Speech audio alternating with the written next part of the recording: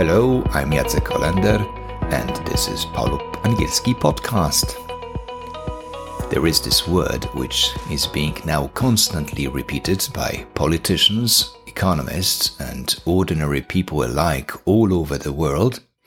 And so I thought it would be a good idea to take a look at some collocations in which this word comes up. The word is inflation. So if you feel like learning a bunch of new expressions with the word inflation, you'll get a lot of them in this episode. Some time ago, in episode 11, I talked about how our understanding of time is similar to our understanding of money, and how we can see this similarity in English language, how it is reflected in English language. How the metaphor time is money allows us to use similar phrases for both of these concepts. Today, when I looked at some of the phrases with the word inflation, I quickly realized that we imagined inflation to be a person, a sort of criminal, a thug, a violent person.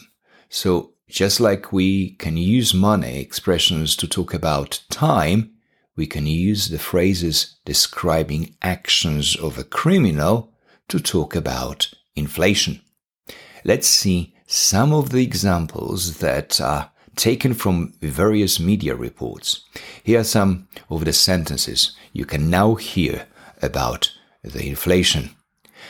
Our biggest enemy right now is inflation.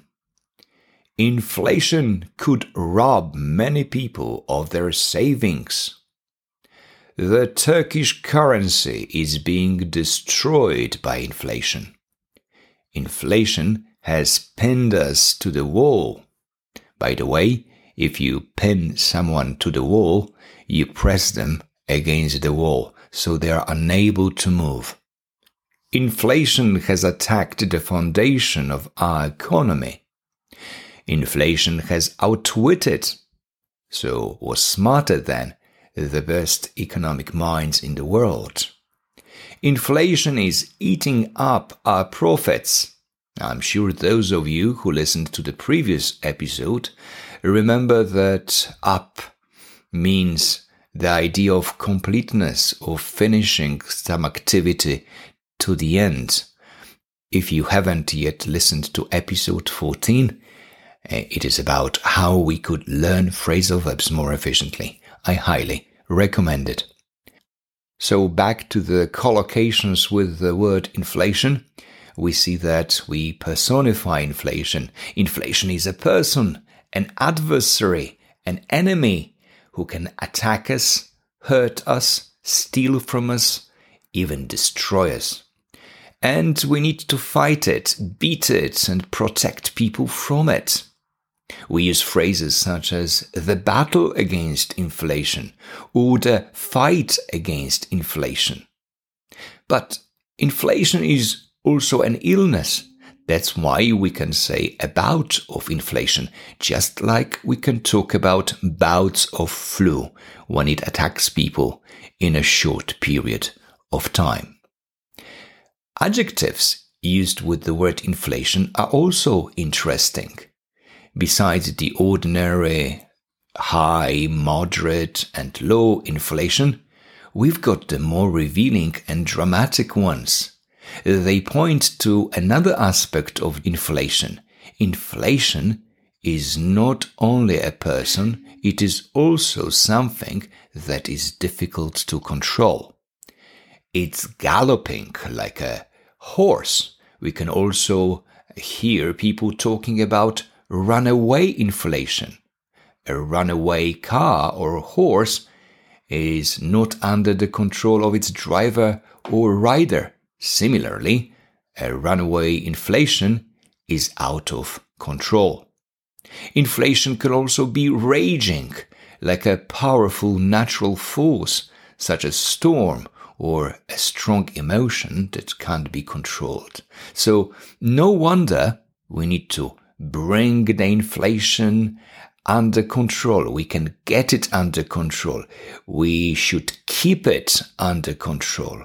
We should keep it in check or curb it.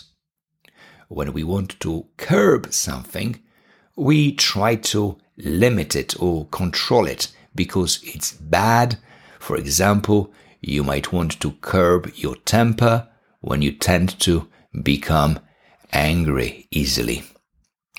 Inflation is also moving. Of course, it is moving up when it rises or soaring and reaches a certain level, and down when it falls or drops. It can also run. Currently, inflation in Poland is running at, let me quickly check, it's running at just under 18%. And if you ask me, I wouldn't be surprised if it accelerates further.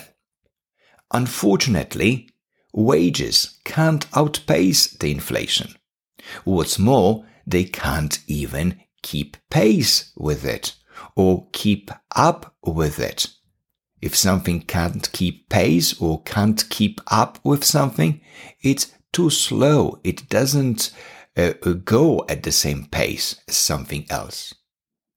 Apparently, inflation can also move around in circles, as we talk about spiraling inflation.